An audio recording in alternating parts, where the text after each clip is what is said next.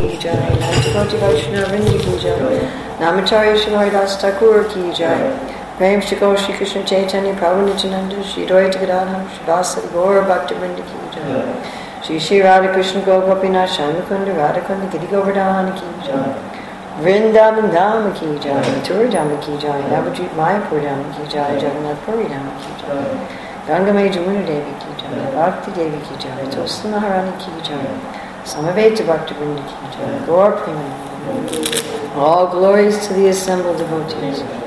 All glories to the assembled devotees. All glories to the assembled devotees. All glories to Sri Guru and Gauranga. All glories to Srila Prabhupada. Nama Om Vishnu Padaya Krishna Prasaya Bhutale Srimati Bhakti Vedanta Swami Nityanamani.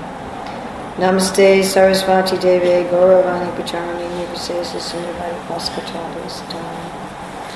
Mandayam Shri Guru Shri Yuta Padakamalam Shri Guru Vaishnavam Shri Rupam Sagrajatam Sahagana Raghunatam Vitam Samsajivam Sadvaitam Sabvadutam Parijana Sahitam Krishna Chaitanya Deva Shri Radha Krishna Padam Sahagana Lavita Shri Vishakam Vitascha Anchakapatri Vistaki Visnavivata Tijanam Bhavaneva Vaishnava.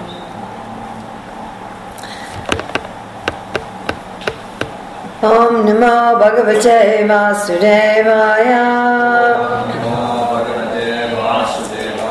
Om Namo Bhagavate Vasudevaya.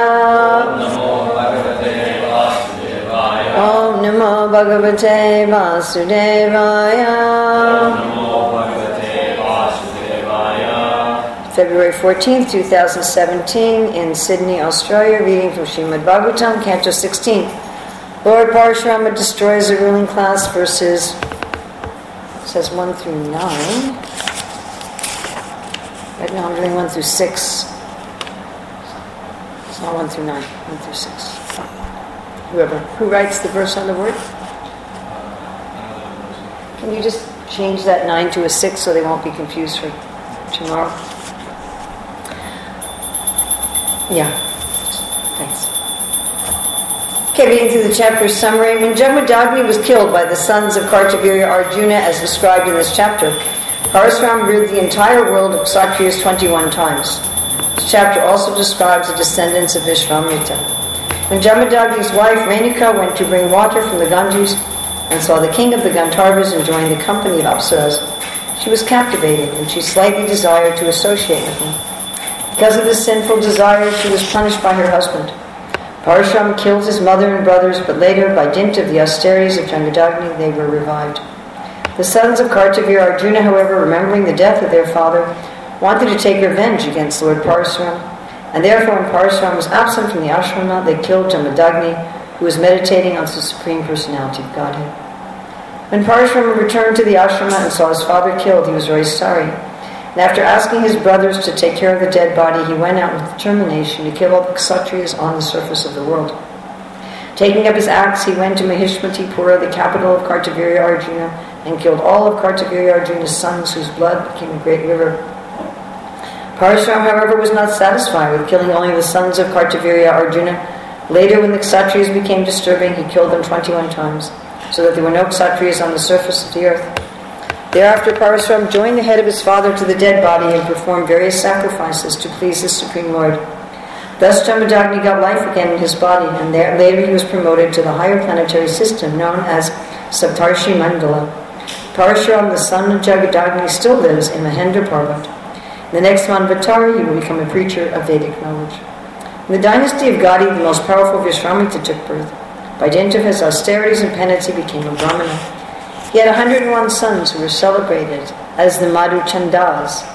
In the sacrificial arena of Harishchandra, the son of Ajigartha named Sunasepa was meant to be sacrificed, but by the mercy of the Prajapatis he was released.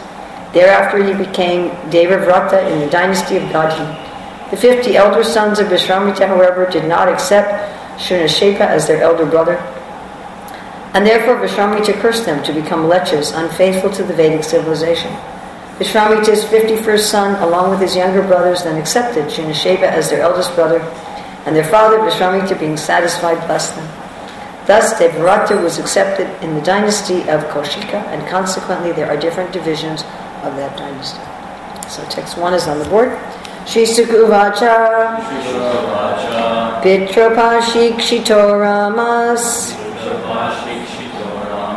Tateti Kurunandana Samvatsaram Tirthayatram Charivashrama Ajravat Avrajat. Okay. Charivashrama Avrajat. Please chant. Shri Sukha Uvacha.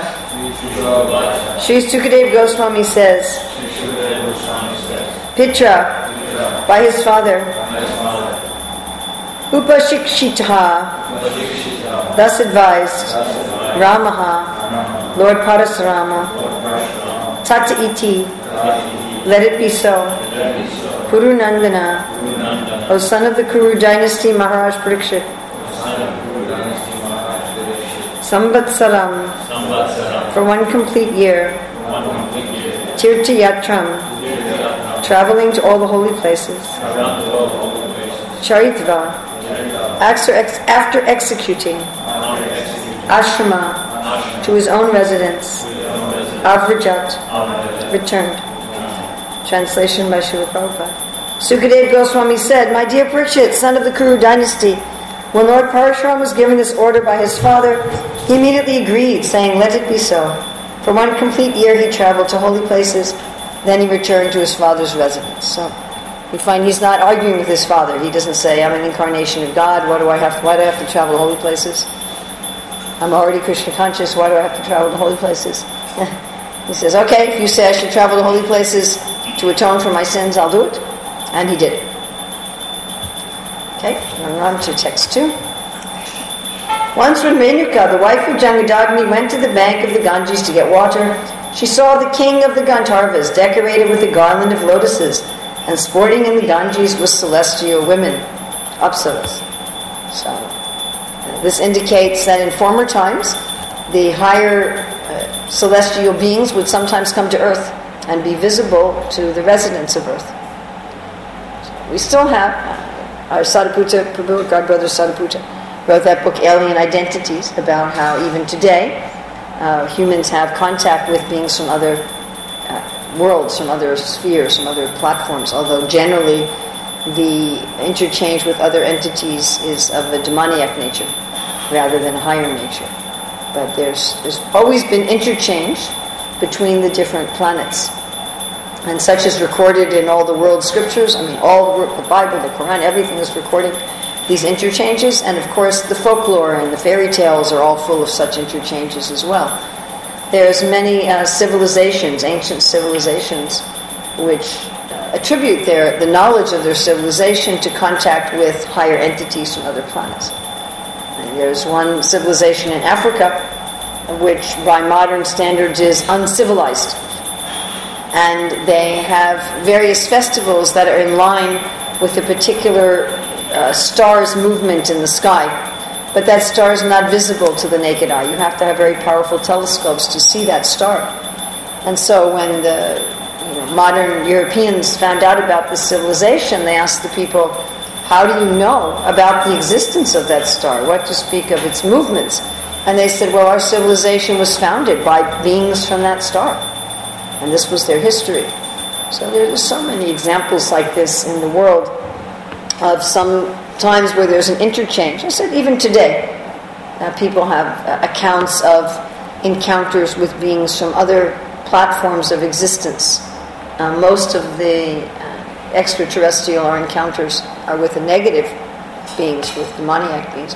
But there's also many encounters of higher benevolent beings. I know that there are Christian organizations that collect angel stories. And you can find books of these stories where people have encountered with some higher entities. So this is what happened with Renuka. She went to get water for her husband's sacrifice. People didn't have tap water. They had to go to a river and get water, or go to a well and get water. And there she saw the king of the Gandharvas. sporting with celestial women, wearing a garland of lotus flowers. So next verse. She'd gone to bring water for the Ganges, but when she saw Chitrarata, the king of the Gandharvas, sporting with the celestial girls, she was somewhat inclined towards him and failed to remember that the time for the fire sacrifice was passing. So we've all had this experience that we go somewhere to do something and we get distracted and we forget what we were supposed to do. Yes? Everybody has this experience? So she forgot. I was supposed to get water for my husband's fire sacrifice, but the reason she forgot was that she became attracted to Chitrarata and his girls. It says slightly, she became slightly attracted. Oh, what a handsome man. He was a handsome man. He was a celestial being. But she had some romantic attraction. Text 4, later understanding that the time for offering the sacrifice had passed, Renuka feared a curse from her husband. Therefore, when she returned, she simply put the water pot before him and stood there with folded hands. So she thought, oh boy, now I'm in trouble. Now the time of sacrifice has passed. And she was married to a Brahmana. By the way, she had been a princess. And we have sometimes these inter-varna marriages, but in this case, she actually had the nature of a Brahmani. She didn't have the nature of a Kshatrani. Sometimes you have these inter-caste marriages where the woman still has she's still considered of a different caste, like with Ramaharshan Sutta, where his mother is a Brahmana and his father is a Kshatriya. And the mother remains a Brahmani even after she marries a Kshatriya. And in fact, her child, Ramaharshan Sutta, took more the nature of his mother in being a Brahmana. But in this particular case, Renuka married Jamadagni because although she was born in a Kshatriya family, she didn't have the nature of a Kshatriya. She had the nature of a Brahmana.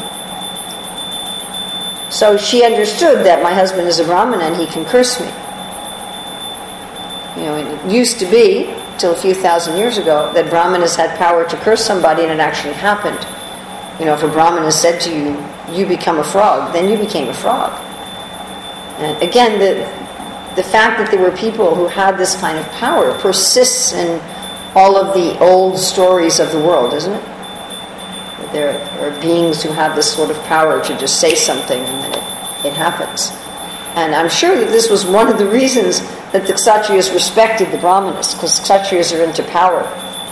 But the Brahmanas had higher power. And in fact, Vishwamrita is discussed later in this chapter. Vishwamrita originally wanted to become a Brahmana because Vishwamrita had this higher power, more subtle power than he had. And his desire to become a Brahmana was because he wanted to become more powerful. So she knows, I'm married to a very powerful man, and he might use this power against me because I really messed up. Now, of course, it's interesting, and we'll talk about this tomorrow, I believe. Yes, tomorrow.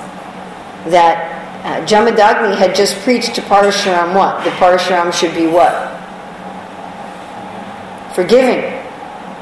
Right? When Kartavira Arjuna stole the Kamadhenu, which was a serious offense for Kshatriya to steal a Brahmana's cow, especially a magic cow, was a great offense. And Jamadagni said, you should be forgiving, and not only should you be forgiving, but you've done something wrong, and because you've done something wrong, you should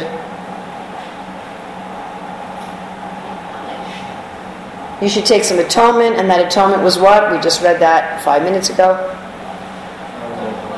Traveled all the holy places for a year.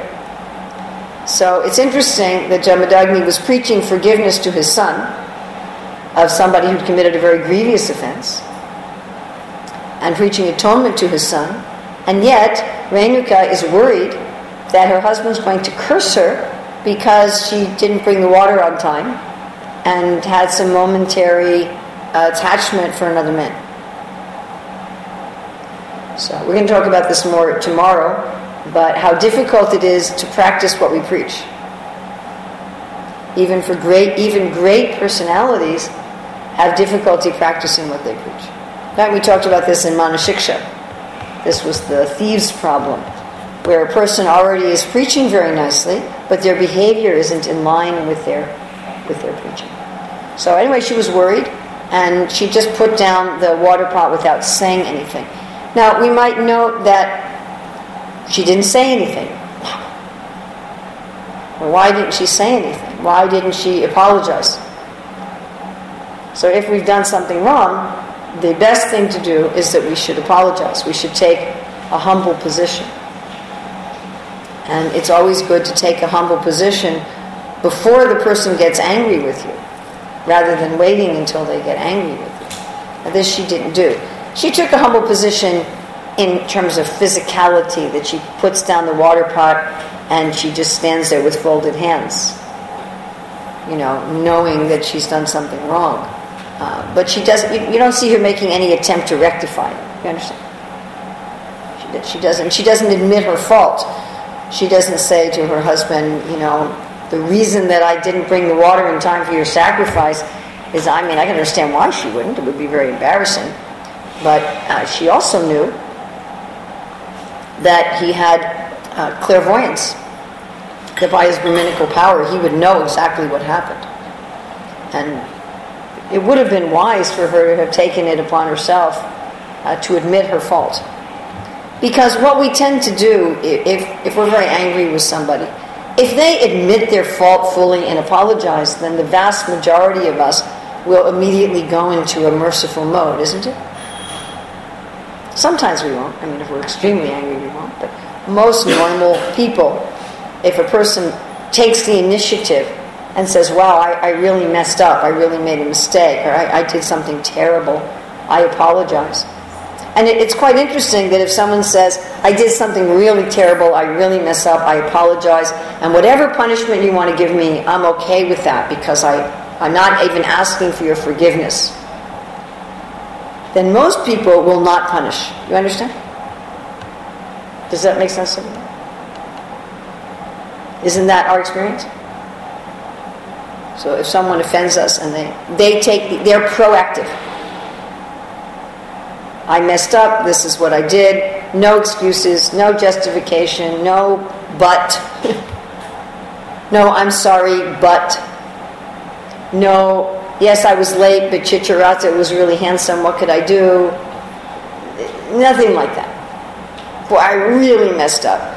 Your sacrifice didn't get the water on time, and plus, even though I'm your wife, I felt attraction to another man. Wow, if you want to throw me out of your family, those days people didn't really get divorced, but if you want to throw me out, if you want to reject me, if you want to kill me, whatever you want to do, I'm your surrendered servant. In that kind of circumstance, the authority will generally forgive. If they're a normal person, and some people have some screws loose, but normal people respond to that very, very favorably.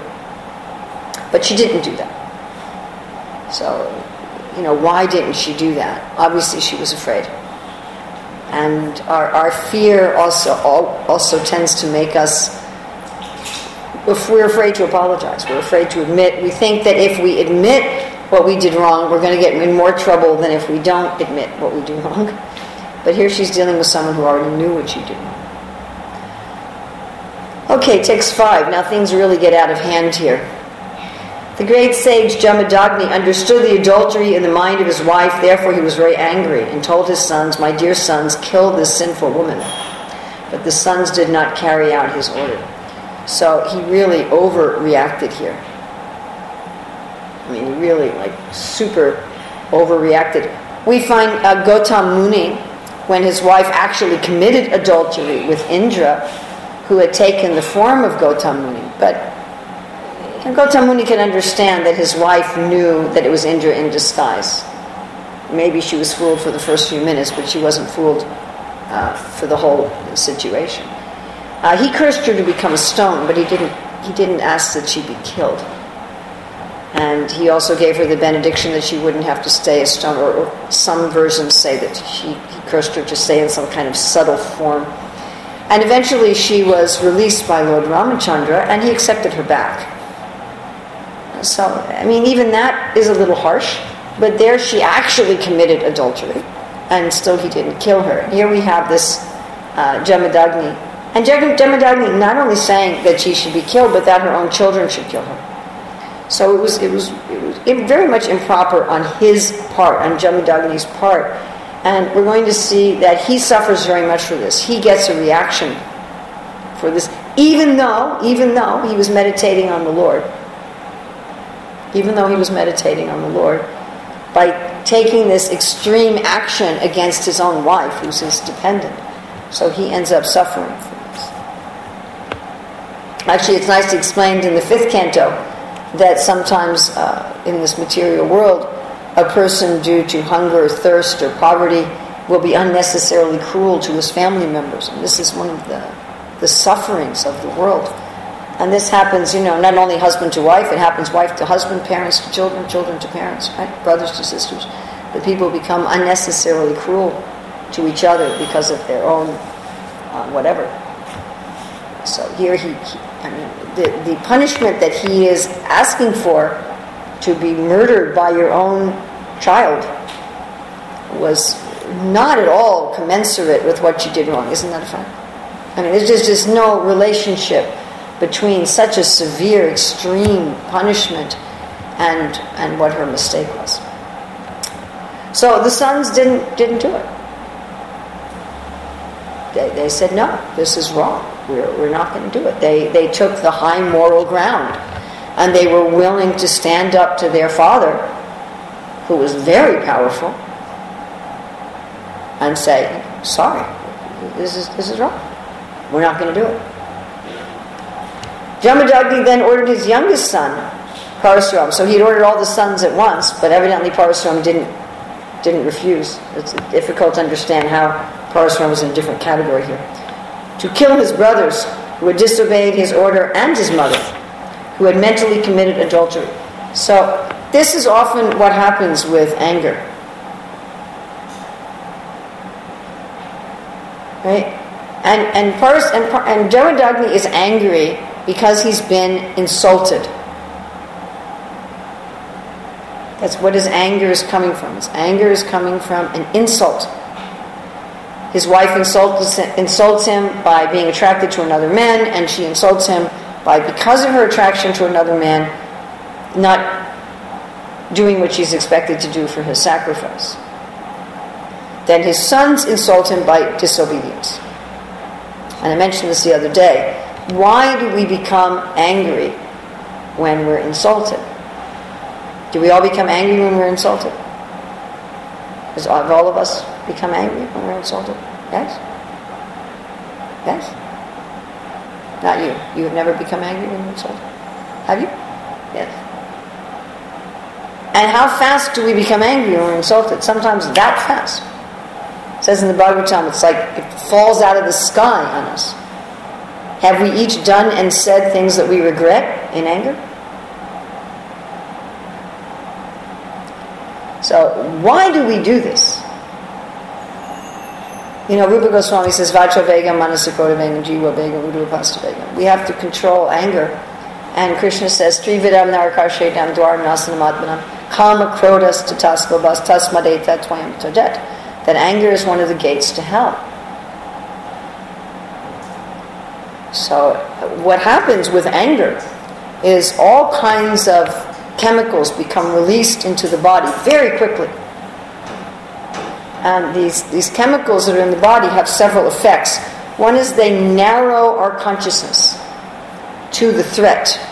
We become completely fixed on the threat. We basically become unaware of anything else in our environment. And as Krishna explains nicely at the end of chapter 2, what does he say? After anger, there's bewilderment of memory. He says when memory is bewildered, intelligence is lost. So you forget your memory. You forget what it says in the Shastra. You forget what the people you're angry at have done for you. Do we all do this? Have we all experienced this?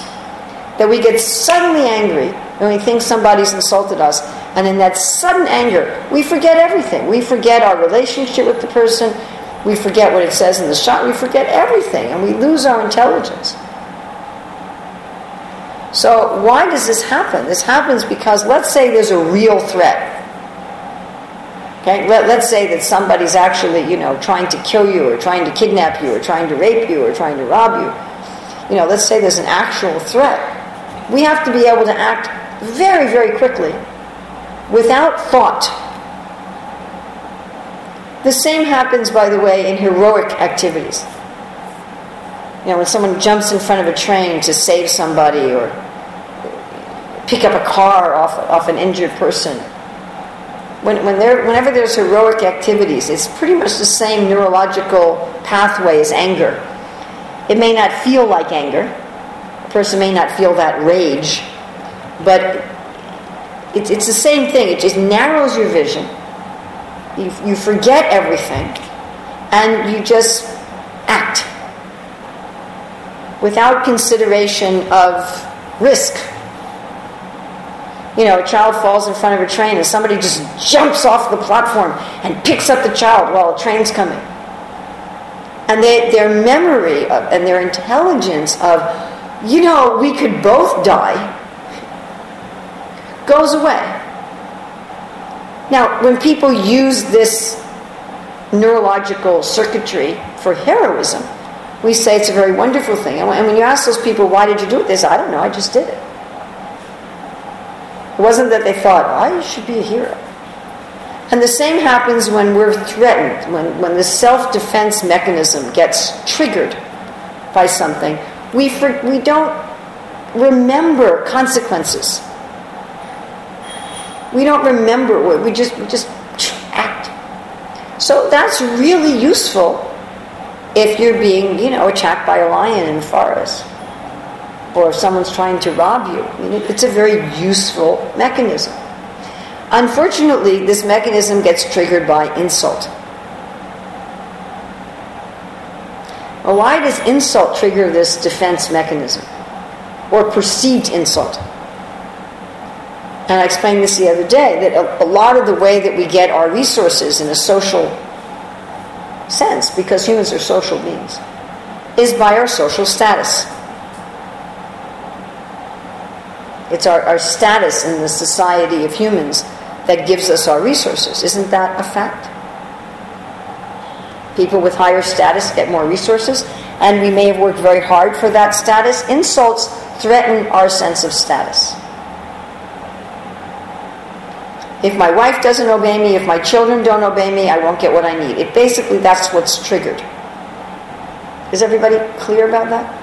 And so it seems to us as if someone's trying to take our food, or someone's trying to take our water, or someone's trying to take our home. And we think we just go into this self-defense, self-preservation mode. It happens very quickly. So Jamadagni, he feels that his wife has insulted him. He asks his sons to kill her. When they refuse, now he's asking Parasuram not only to kill his wife, but to kill his sons. And again, we see that this is what happens in anger. It escalates. Isn't it? Doesn't this happen? We think somebody insults us. I was just trying to mediate a situation between devotees like this. Nobody tried to kill anybody, thankfully. It didn't go to that level. But one devotee wrote something on a conference, and someone else on the conference took it that what he had written was an insult. And I know this person, and I feel reasonably confident that he wasn't intending to insult anybody. He was simply making an observation. But somebody took it as an insult. The person who took it as an insult later told me, I was really tired. It was 2:00 in the morning. That doesn't help one's clarity of thought. And the person who felt insulted was female. So this female wrote back, I'm offended. I'm personally offended. Now in ISKCON, when you tell somebody, I'm offended, that's one of the biggest insults in the Hare Krishna movement, to categorize somebody as an offender or as being offensive. It's one of the top, isn't it? One of the top ways you can insult somebody in the International Society for Krishna Consciousness is to tell them they're offensive. About the only thing I know higher than that is telling them that they're disloyal to Srila Prabhupada, or that they're offensive to Srila Prabhupada. That's the only thing that's higher than that. Then you're an offender. So she said to him, I feel personally offended. Which then he took as an insult. Then he insulted her. And he said, why are you saying it's offensive? Is anyone else complaining, or is this just you? So then she insults him, and she says, I guess you don't know standards of proper behavior. Why don't you ask these people how to behave? So then he insults her back. Then the organizer of the conference, who's a man, he thought, oh, this woman's being insulted by this man. So he jumps in, and he went way over the top. He started telling the original man, not only have you offended her, you've offended everybody in ISKCON, and you've offended Srila Prabhupada. I'm like, oh my God. Wow.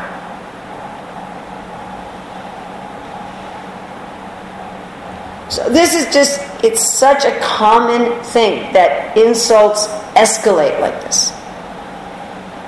A insults B, B insults A insults B more, and it just gets completely out of hand.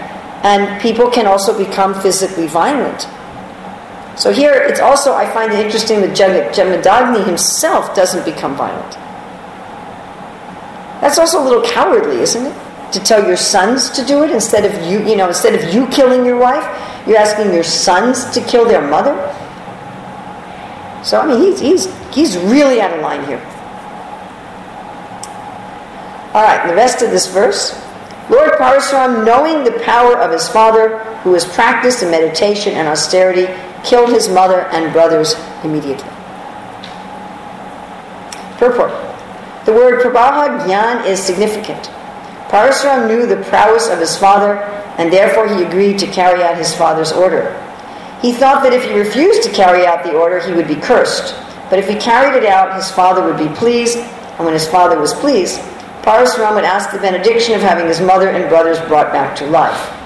Parasuram was confident in this regard, and therefore he agreed to kill his mother and brothers. So also, what happens is, when a person gets very angry like this, once they express their anger, then they come back to sanity. Yes? This is true with anger and it's true with lust. It's not true with greed. Greed of the three, lust, anger, and greed. Greed never reaches a point of satiation. That's the definition of greed. You're never satiated. Lust, obviously, we don't need to be gross, but lust has its way of being satiated, and anger has its method of being satiated. So when they're satiated, at least for some time, the lust or anger dissipates, and when it dissipates, you get your intelligence back. Yes? I mean, our example with lust was Lord Shiva running after Mohini Murti. That he lost his intelligence and lust running after Mohini Murti. And after the lust was dissipated, the way it becomes dissipated, then he got his intelligence back. And he's like, what am I doing? He thought, well, okay, I was defeated by Vishnu, that's all right. That was his mood. By the way, in the story of Narada Muni with Daksha, when Daksha was cursing Narada for turning all the boys into sannyasis, it said that Narada hung around and allowed Daksha to curse him, thinking if Daksha curses me and he gets his anger out, then his intelligence will come back. Unfortunately, that didn't happen. Now, we do have people who become, I don't want to use this word loosely, but who become addicted to rage. Anger is one of the rasas.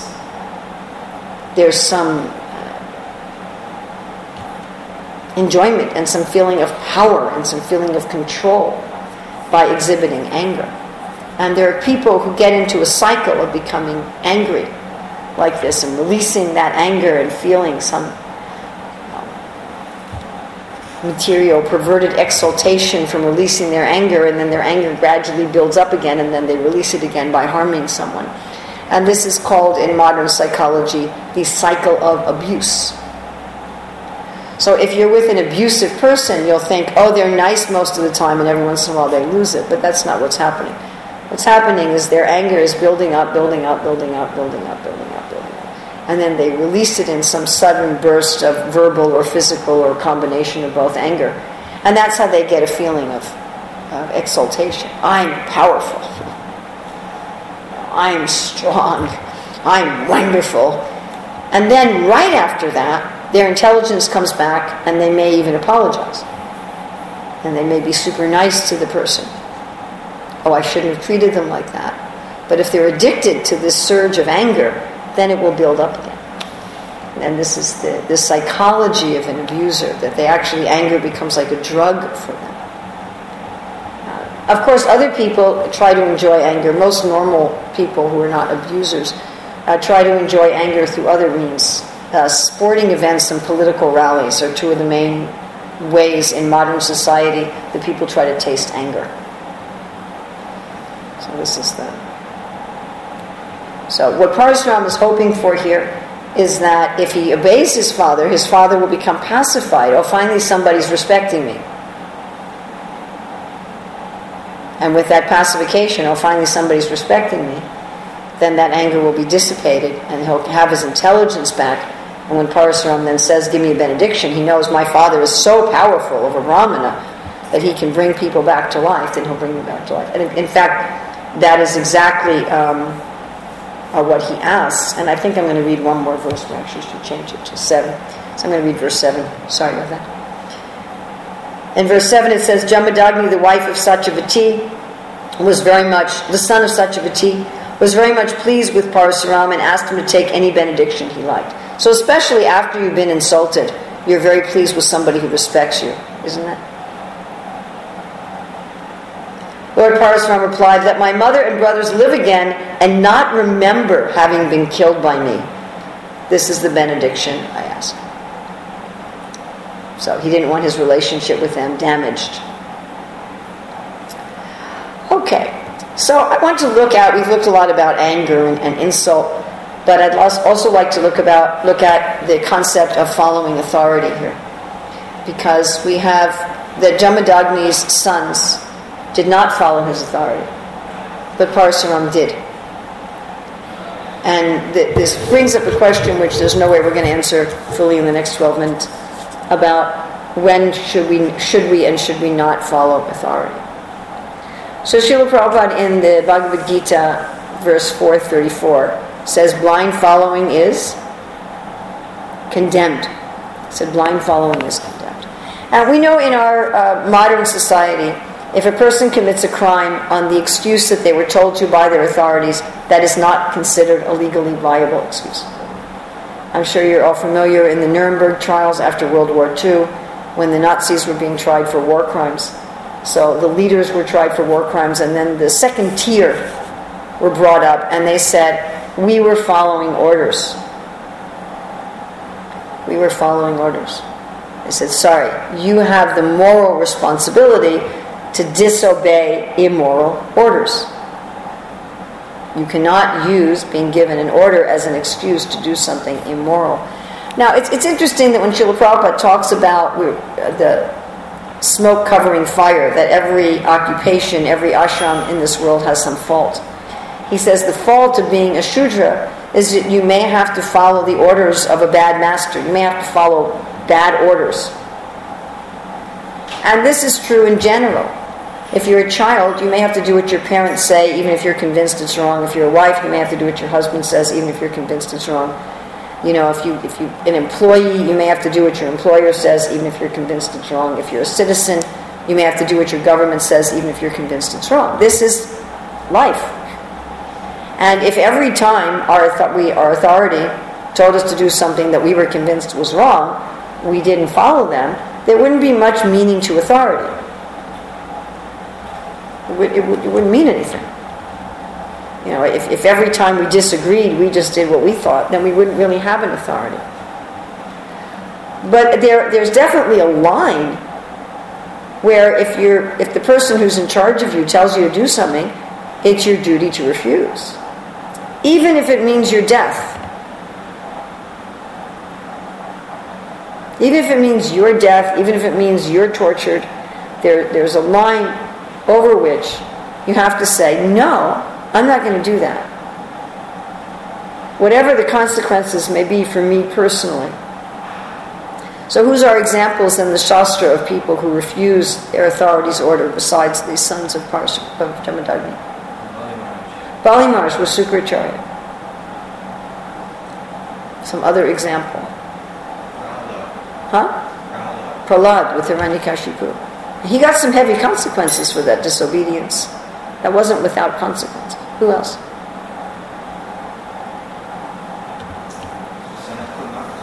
Sanat Kumar is with Lord Brahma, yes. Who else?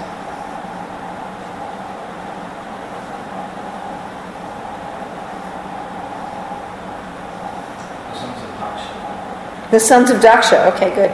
Who else? Vibhishan with Ravana. Excellent. There were also consequences for that. That was not without consequence. Devaki and Vasudeva, who didn't turn over their 8th son to Kamsa. Yes. Excellent. He was not only her brother, he was the king.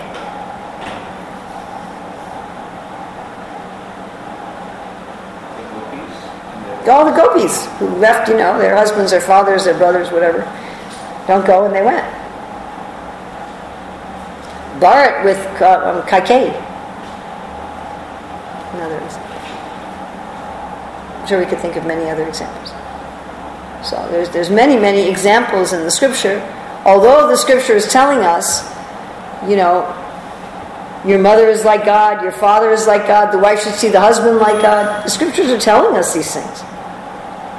And then they're also giving us examples of people who said, no, I'm not doing that. Sita with Ram, when he said, don't go to the forest, and she said, I'm going.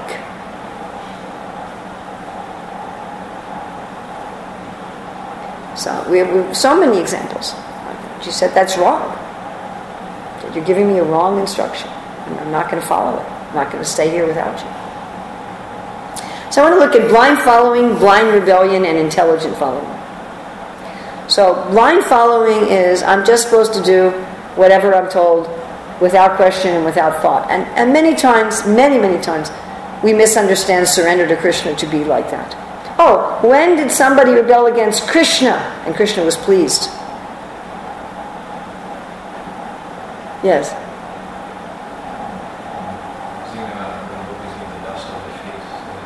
Well, I'm thinking about the gopis too, but I was thinking when Krishna told the gopis, go home. Huh? Arjuna? Where did he rebel against Krishna that Krishna was pleased? Exactly. I remember, but Dharmaraj and Bhima get offended on the battlefield. They go back. And go back to the tents or wherever they're. And then Arjuna, as their Dharmaraj's younger brother, goes there. And both of them are feeling very offended. I forgot on which day of the battlefield of Dharma. Okay. So at that instance, Arjuna says, right now I'll take my Gandhi home and finish them off or something and start. But it's not rebelling against Krishna. Krishna will then pacify him or something. I see. Okay. Thank you. I was thinking particularly of the gopis when Krishna says go home. It's almost an identical verse that Krishna says to the wives of the Brahmanas. Almost word for word the same. And the wives of the Brahmanas do go home, but the gopis don't. They refuse. Say, we're not going anywhere. We're staying right here. So blind following is that under all circumstances, no matter what, I become like a robot. I become like a machine. And I just do whatever I'm told without question. Prabhupada also gives an example of blind following, that you accept an authority just because other people have accepted that authority. He says a guru has 10,000 followers, so you think, oh, it must be a bona fide guru. In other words, you don't examine an authority before accepting them, or you don't examine the instructions of that authority before accepting those instructions. And the evidence of blind following is that you're not going to be happy and you're going to be implicated in something sinful. You're not going to get the proper result. And we see this, you see this blind following sometimes in a Hare Krishna movement. Actually, there is another extent also. What's that? Bhishma Pitamaha will be very, with his full courage, with his full valor, I think will be finishing the Pandava's army on a particular day. Because on that day when he comes to the battlefield, he comes with the good intention of finishing as many as opponent soldiers as possible. Yes. Because he is also an army general of Duryodhana. He is his king. Because it comes as an order. Yes, yes. On that particular day, a lot of soldiers on the Pandava side dying. Yes. They will be dying in thousands and thousands. So Krishna, being the chariot rider of Arjuna, is watching, and then Arjuna is also upset, and Bhishma on that day is unstoppable almost. Then I don't know exactly, but Krishna will say, right now I'll take my Sudarshan Chakra, and he will step down on the chariot. He will step down on the chariot onto the ground, and he will release my Sudarshan Chakra straight on to Bhishma Pitamaha. And I think it's Arjuna who tells Krishna, no, don't do that. And Krishna was pleased with that. Don't forget the Dharma or something like that. Don't forget your promise, and yes, and then Krishna was. Steps back into the chariot. And Krishna was pleased that Arjuna argued with him. And then Bhishma knows that Krishna is God himself. So Bhishma tells to Krishna, look, I have made God himself to get upset with me and angry with me. Didn't you get angry with me, Krishna? Bhishma will ask him. So Bhishma will, as a devotee of Krishna, will feel more happy. Yes, because he's in this chivalrous mood with Krishna, yes. Supreme Lord itself, I made him to step out of the chariot even for a second. It is possible for me to do that. Oh, very nice, very sweet. So it's like very sweet. Actually, we say Krishna does not enjoy anything material. Matter means that there's no volition. You know, if I take this and I throw it in the air, it doesn't complain. Yeah, if I use this to hurt you, it doesn't say, hey, why are you engaging me in something immoral? Matter has no volition, it has no ethics, it has no morality, it has no consciousness. And that Krishna doesn't enjoy that. Krishna doesn't enjoy trying to enjoy something that just does whatever he tells it to do all the time. Without thought and reciprocation. It's not what he enjoys. He enjoys relationships with living beings. Well, living beings, Prabhupada wrote in a letter, a devotee said, Prabhupada, there's differences of opinion because of impersonalism. Prabhupada said, no, there's differences of opinion because of personalism. What does it mean that we're different people? What does that mean? It means we have differences of opinion. You know, I'll like mangoes and you won't. So what is blind rebellion? Blind rebellion is when we rebel just to be rebellious. Or we rebel without considering the nuances of what our authority is saying. Or as soon as our authority says something we disagree with, we immediately rebel. I remember years ago in ISKCON, we would secretly pass around this book, this Christian book about how to be a good wife. We did it secretly because we were only supposed to read Prabhupada's books. And one of the points the author made there, which I thought was wonderful, she said that when women are told that they should follow their husband, they're very hesitant to do so. Why should I follow him? And she said, but you're not really following your husband, you're following God who told you to follow your husband. And she said, then the women will say, well, suppose he makes a mistake. And she said, the sin of disobedience is much worse than mistakes. Mistakes are not sinful, but disobedience is sinful. So generally, we shouldn't be disobedient to our authority. To be rebellious just for the sake of being rebellious, the result of that is chaos in society, which is exactly what's happening. That in modern society, people are just rejecting their authorities left and right and center. And things just, they can't go on, and there's no respect in society. So if we think that our authority is making a mistake, but it's not a spiritual, moral, or ethical wrong, then we should follow. Why should my opinion prevail over the opinion of my authorities? How am I so sure that I'm right? You know, if I'm in charge, will I always make the right decisions? I mean, it's just envy and egoism, actually. I want to be the one in charge. I want to be the one making the decisions. Somebody has to make ultimate decisions. Everything can't be negotiated. It's not that we're going to agree about everything. That's just not going to happen.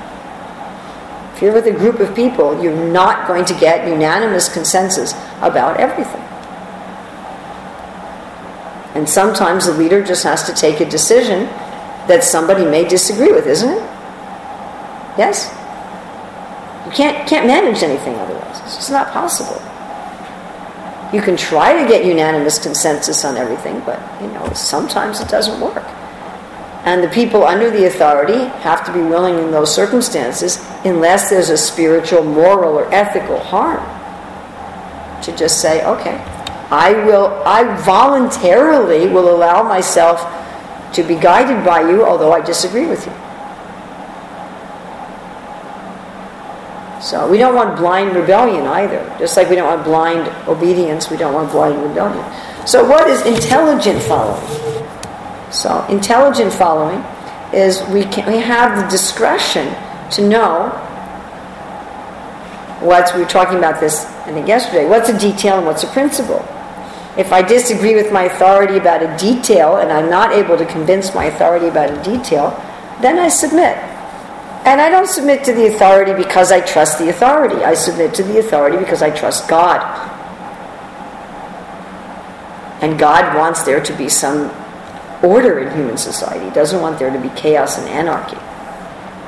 And I trust Krishna that if I follow my authority when I disagree, that Krishna will adjust everything. He'll be pleased with me and he'll adjust everything. Now this is exactly what Parasuram did, although he did this in a situation where generally one should have refused. He thought, if I do this, Krishna, of course he's Krishna himself, so that's another level that we're not going to get into today at all. But if I do this, Krishna will be pleased, and if I do this, my father will be pleased, and then everything will be adjusted. But generally, an order like this that is spiritually, ethically, morally, karmically wrong, we have to be able to distinguish. And the trick with being able to distinguish is that we often justify our own desires with spiritual, moral, and ethical arguments. Oh, it's not about what I want, it's about what Prabhupada wants. No, it's not about me, it's not about my desires. It's really about higher principles. We are very rarely honest with ourselves or with others that this is my opinion just because it's my opinion. And this is what I want just because I want it. We don't like to say that. We feel that that's childish. And so we'll say, well, it's not my opinion. It's from the Shastra. It's from Prabhupada. It's from God. So in order to see things clearly, we have to have a little bit, at least, of practical humility. Practical humility is, why do I have this opinion? Even if I can back it up from Shastra, even if I can back it up from Guru. Why am I taking this stand? And why am I taking this stand so strongly? How much of my ego is invested in this? Years ago, I approached Burijan Prabhu with a complaint about something in the Krishna Balaram temple, and he said to me, "This is not your service." And I said, "But I can't give it up." And he said, "Well, there's much too much of your own ego invested in this issue." And he was right. So to be able to see that, how much of my own ego, how much of my own fears, how much of my own wanting to have things for my own pleasure are wrapped up in my disagreement with my authority. So how are we going to get that discretion? The only way we're going to get that discretion is to be at a higher level of consciousness. It's the only way. We should definitely study the scriptures. That's why we're studying the Bhagavatam. We're studying the Bhagavatam ultimately so we can become attracted to Krishna. And we're also studying the Bhagavatam so we can get practical ideas about how to function. So we should definitely study the scriptures. If we don't read the scriptures and we don't study the scriptures, we will not have any discretion. We won't have any basis for any discretion. But studying the scriptures is not enough, because the Christians have a saying, which Prabhupada would also quote, the devil cites scripture. You can find something in the scripture to justify anything if you want to.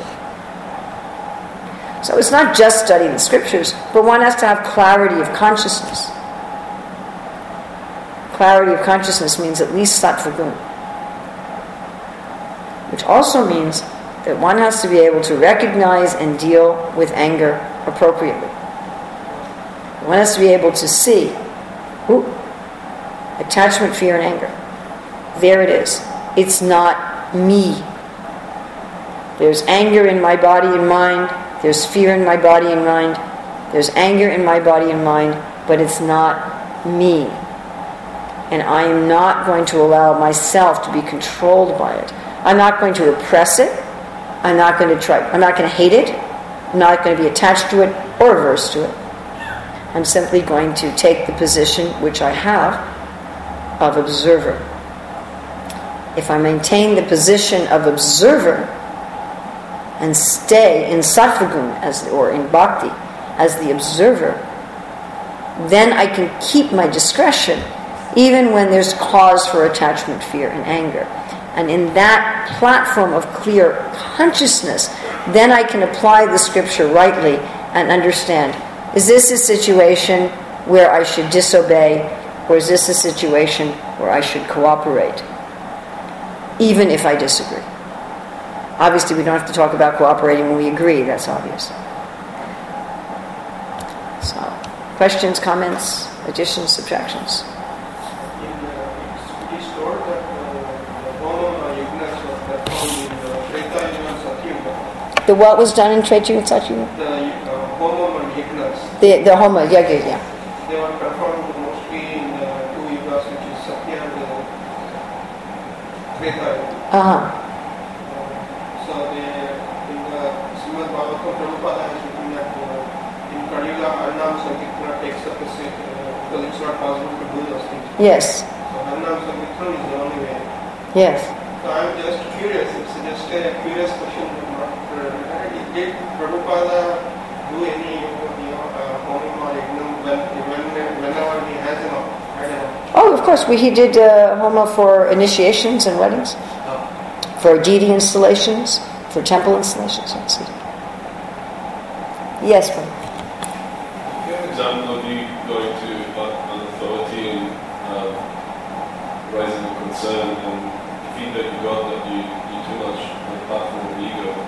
What was your complaint, a valid complaint? It was a totally valid complaint.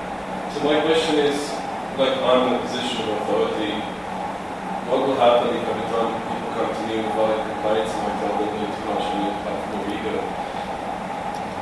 You'll probably make a lot of enemies. No, but I'm talking about progress and authorities being... Well, in this case, I went to Burjan about something that wasn't Burjan's area either. I was coming to him with a problem about other people in a position of authority that were doing the wrong thing. So, if I had come to him about something I felt he was doing wrong, and he had said to me, this is just your ego, that wouldn't have gone very well. But we all live on the platform of ego, isn't it? It's like pointing to someone and someone works for a platform. Well, okay. On that platform, you could say everything we do until we're at the platform of prema has some degree of our false ego in it. That's correct. So it's really a question of degree. And his observation, I'm glad to bring this up, his observation was really that my ego was so deeply and so intricately intertwined with this issue that I was losing my clarity. Now, can you as the authority say that to your subordinate who comes to you with a complaint about you? Well, no, you can't. Because in that context, the subordinate will take it that you are disrespecting them by pushing aside their point through an ad hominem attack. I understand. I know what will happen. It's just a question because I often wonder if you're not allowed to challenge our authorities, where's the accountability? Well, we didn't say that you weren't allowed to challenge your authorities. I think you mentioned before that if authority makes small mistakes, we should just Well, I talked about a line. What's the line?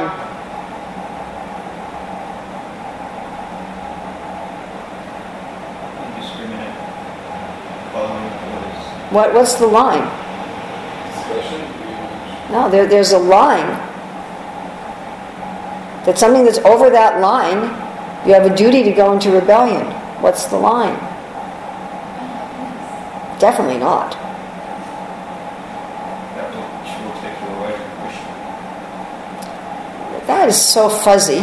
But is it possible to avoid a rebellion by positive feedback rather than waiting, and when it's time for rebellion then we complain? Oh, sure. I mean, we only had a 45-minute class. So, this is a topic we could talk about for a month or two. Literally. I mean, really. We could. But what's the line?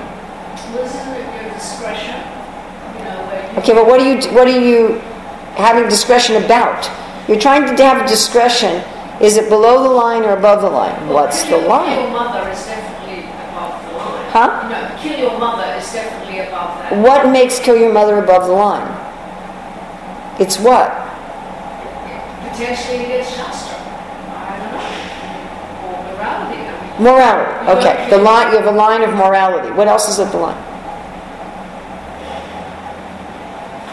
Well, if someone pretends to be a pure devotee, there's no line really, because it's Well, okay. Let's. As a follower, looking at this from the position of a follower, not from the position of an authority. And everybody has an authority, except for God. So everybody's a follower of somebody. So the line is spiritual, moral, ethical, and in some cases legal. So if your authority asks you to do something that violates something spiritual, moral, ethical, or legal, then you have a duty to question and ultimately to disobey. If your authority asks you to do something that's not spiritually, morally, ethically, or legally wrong, then you have a different opinion. If your authority says, I want you to decorate the temple with blue flowers at 2 o'clock, and you say, I want to decorate the temple with red flowers at 1 o'clock, you can try to negotiate it, but ultimately, if you don't cooperate, then society falls apart. If your authority says, I want you to go on book distribution today, and you say, well, I wanted to read Bhagavatam today. What if authorities' moral guidelines are different than yours, and he says it's okay to cheat the Krishna, and that doesn't matter with yours? Well, as I said, we can't. It's now 8:58. If you want to get into the nuances of this, it's a very nuanced and difficult topic. And the ultimate answer is, as a follower, we have to have consciousness that's so much seeped in the mode of goodness or in transcendence that we can tell the difference. Again, this class was not... At first I talked from the point of view of the authority, and I talked about what? The first half of the class. I talked from Jagamadagni's point of view, and I talked about... Huh? First I took Jamadagni's point of view. And what do we talk about the first half of the class? Insult and anger. How should we as an authority behave when we feel insulted, especially by our subordinates, that they're not following us, that they're in rebellion against us?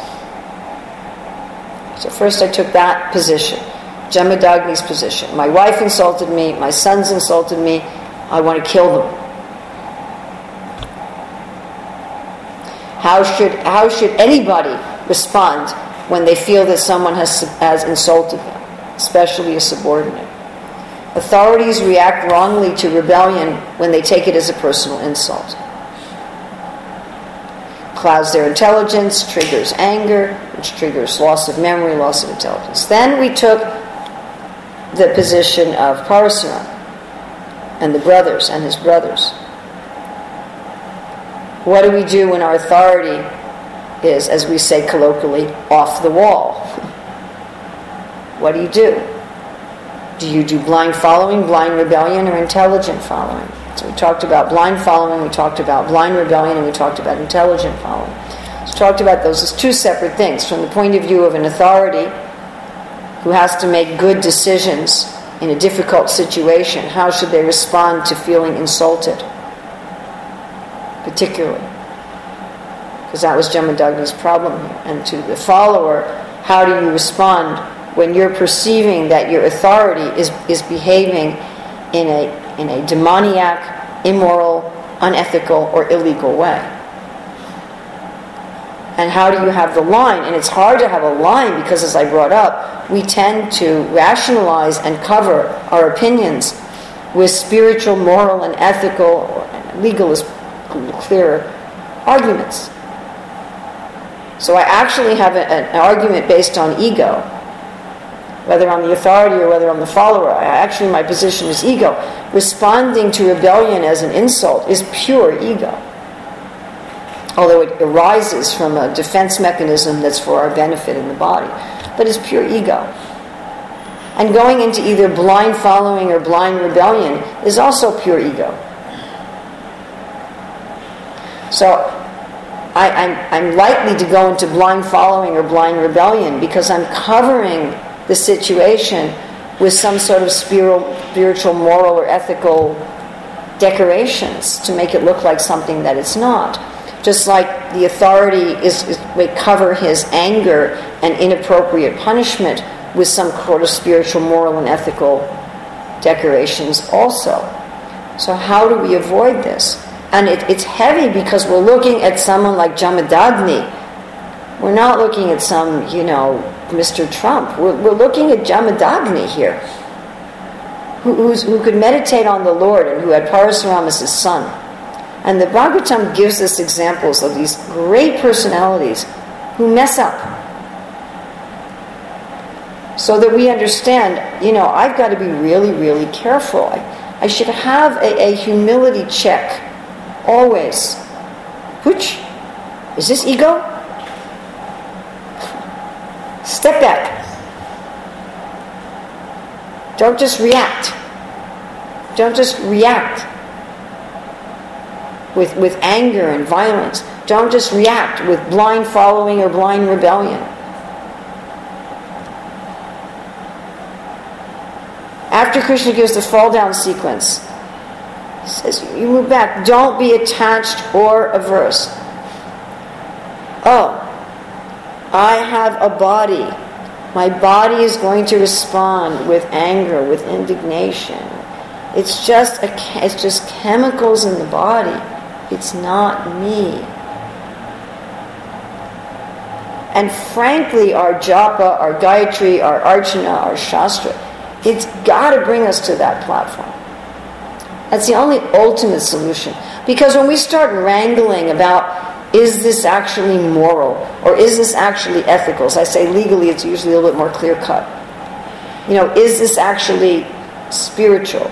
Because we cover our egotistical motives with this veil of, I'm not acting by my ego. This is the Manashiksha donkey urine problem, right? Those of you who are in our Manashiksha class. This is the donkey urine bath of Manashiksha.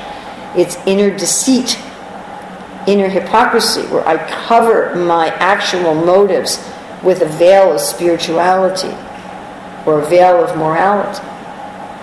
And the only solution for that, Raghunath Das Goswami says, is a bath with our mind in the lotus feet of the Lord. It's absorption in the spiritual. There's no other solution. If we stay on the platform of the mind and we stay on the platform of ego and we try to wrangle it out on that platform, it's very hard to reach a solution. I mean, you can. Like, I'm trained in mediation, and you can do that. You can try to find, where's the points of agreement and that sort of thing, and you can work on that on the mundane platform within the modes of nature to settle most things most of the time. But ultimately, for these decisions, it comes to being on a transcendent platform, or at least being in Sattva Gun. And there's when you're there, according to Bhagavad Gita, when you're there in Sattva Gun or in transcendent, you have clarity. You have clarity. And in clarity, you can distinguish what's my ego and what's the issue and what's real. What's real and what's false. You see what's binding, what's liberating.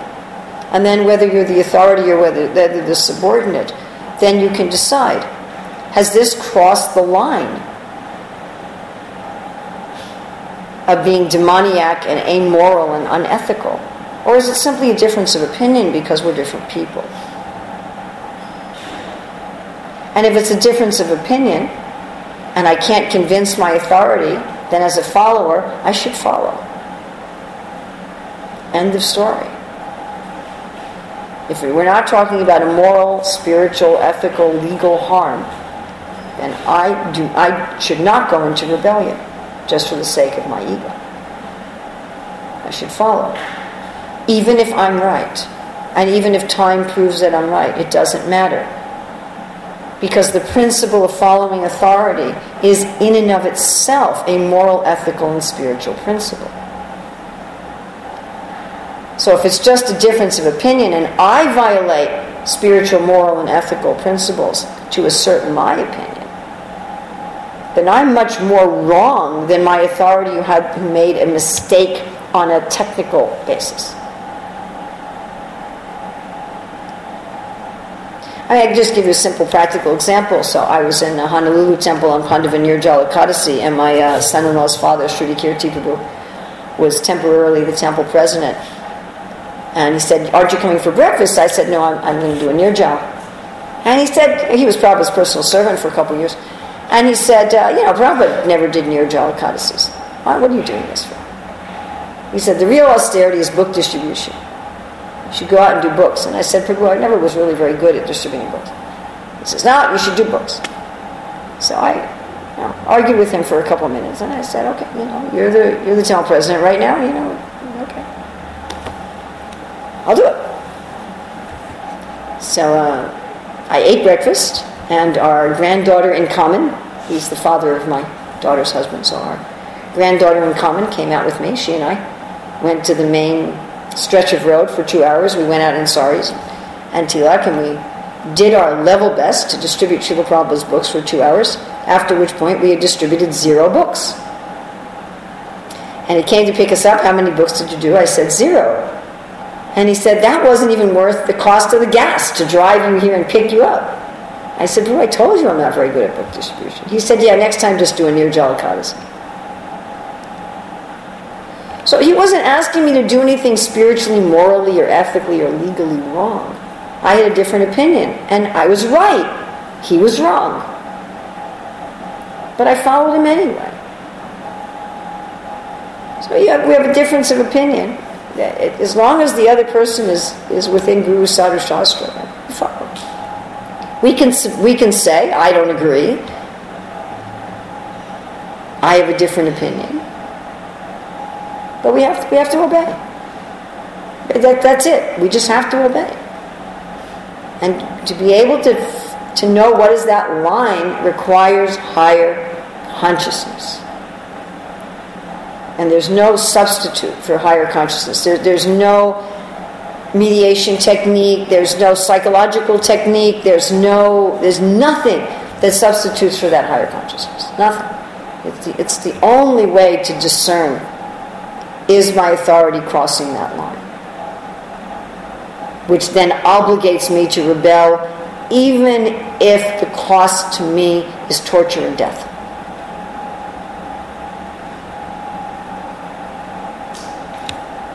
Haridas Thakur was beaten in 23 Marketplace.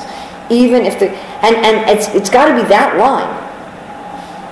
That's another way to tell. Am I willing to be tortured and killed for my rebellion? If I'm not, it probably isn't above that line. Or else I'm a coward. I could just be a coward. But if I'm not willing to face torture and death for my rebellion, then probably it's a difference of opinion, and probably it's just my ego involved, and I should probably just follow. If I can't convince, I can try to convince my authority otherwise.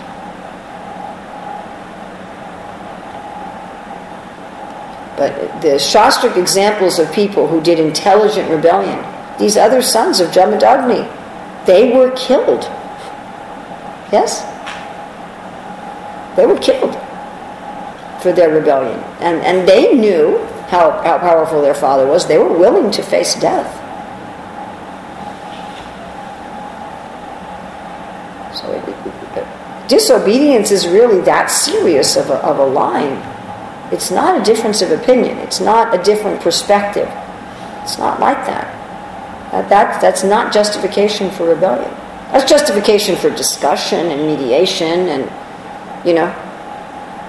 trying to work it out on that platform, but not for rebellion. Rebellion better be, it's really serious. It's a really serious thing to go into rebellion. But we are obligated morally, ethically, just like we are obligated spiritually, morally, and ethically to obey our authorities when there's a difference of opinion. We are also obligated spiritually, morally, and ethically to rebel if our authorities have crossed that line. Both of those are a spiritual, moral, and ethical obligation of us, no matter what it costs us. Yes? What about if you perceive that if you know someone has had a pattern of behavior, moral, ethical, spiritual, and they get into a new situation, you can kind of preconceive it happening again. Yes. Do you have a duty then to Inform people. Inform people? Definitely. Because what if it's not your place, but you feel very much that it's an ethical problem? Then you inform the person who has the place to do it.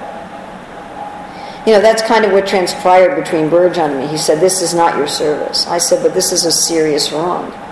And he said, "You have too much of your own ego involved with it." I said, "You're right, I do. But it's still a serious wrong." And then he said, "Well, did you inform all the proper persons?" And I said, "Yes, I did." And he said, "Well, then you have to talk to Balaram." And I said, "Why Balaram?" He said, "Well, it's Krishna Balaram's temple." And I said, "Why Balaram?" He said, "He's the older brother." So I went to talk to Balaram, and I said, "There's a serious wrong here." And within a year, then it was fixed. So yes, definitely, we have an obligation if we know that somebody has regularly transgressed spiritual, moral, and ethical or legal, and then most likely they're going to do it again. We definitely have an obligation. That doesn't mean people are going to listen to us, but we have the obligation to say something. I recently did that, in fact. And nobody listened to me. But I did it. And I did it repeatedly with anybody who, I said, "Look, this person has done the X, Y, Z, and I don't think that this person should be put in this position having done that. And if you want confirmation, you can talk to these people and these people and these people." And they didn't listen to me, and they posted the person again in the position. But I'm not responsible for that. But yes, I was definitely responsible to say so.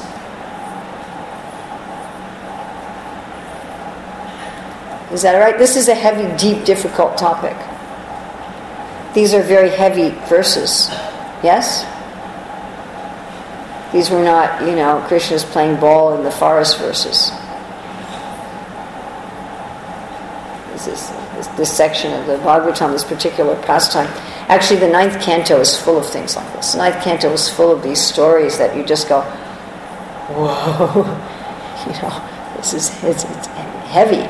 There's very heavy situations that go on, particularly in the 9th canto. Okay, thank you. I hope I haven't offended anybody. And I think this is the kind of thing that we could discuss. It's not the sort of thing you can really cover in an hour. Srila Prabhupada ki.